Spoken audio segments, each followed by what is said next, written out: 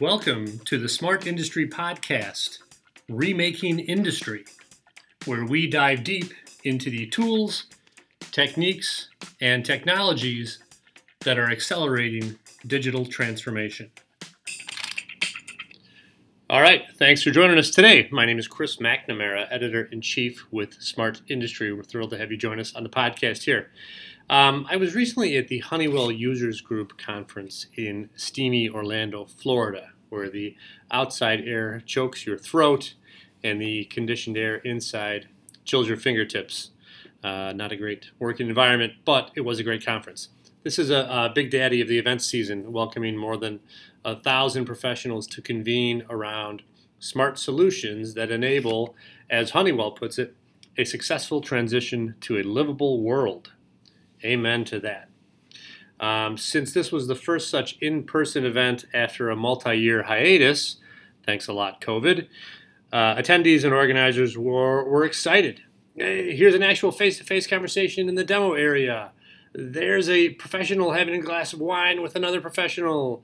Each morning before a full day of presentations and meetings and demonstrations were to get started, we'd make actual human connections over the breakfast buffet line. Pass the tongs. Nice to see you. You know, what used to be mundane is now marvelous. Those intangibles that happen when we gather in person with actual people are fondly remembered and enthusiastically enacted by those of us here at that conference. Chance encounters, new and renewed friendships, fast-tracked progress on initiatives that might have languished in email boxes forever. Here they come into play. It's amazing what shaking hands and rubbing elbows can accomplish. Now, during strolls through the lobby of the JW Marriott Hotel, where this Honeywell conference was held, I encountered dozens of vacationing families coming back from bike rides or dripping their way back from the pool. We were in Orlando, remember.